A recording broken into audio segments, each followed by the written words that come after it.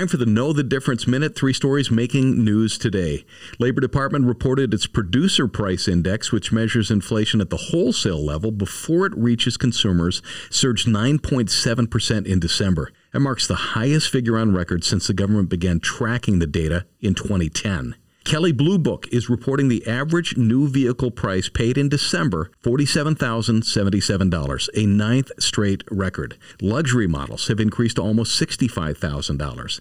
Low inventories and incentives at a 5-year low equals dealer pricing power.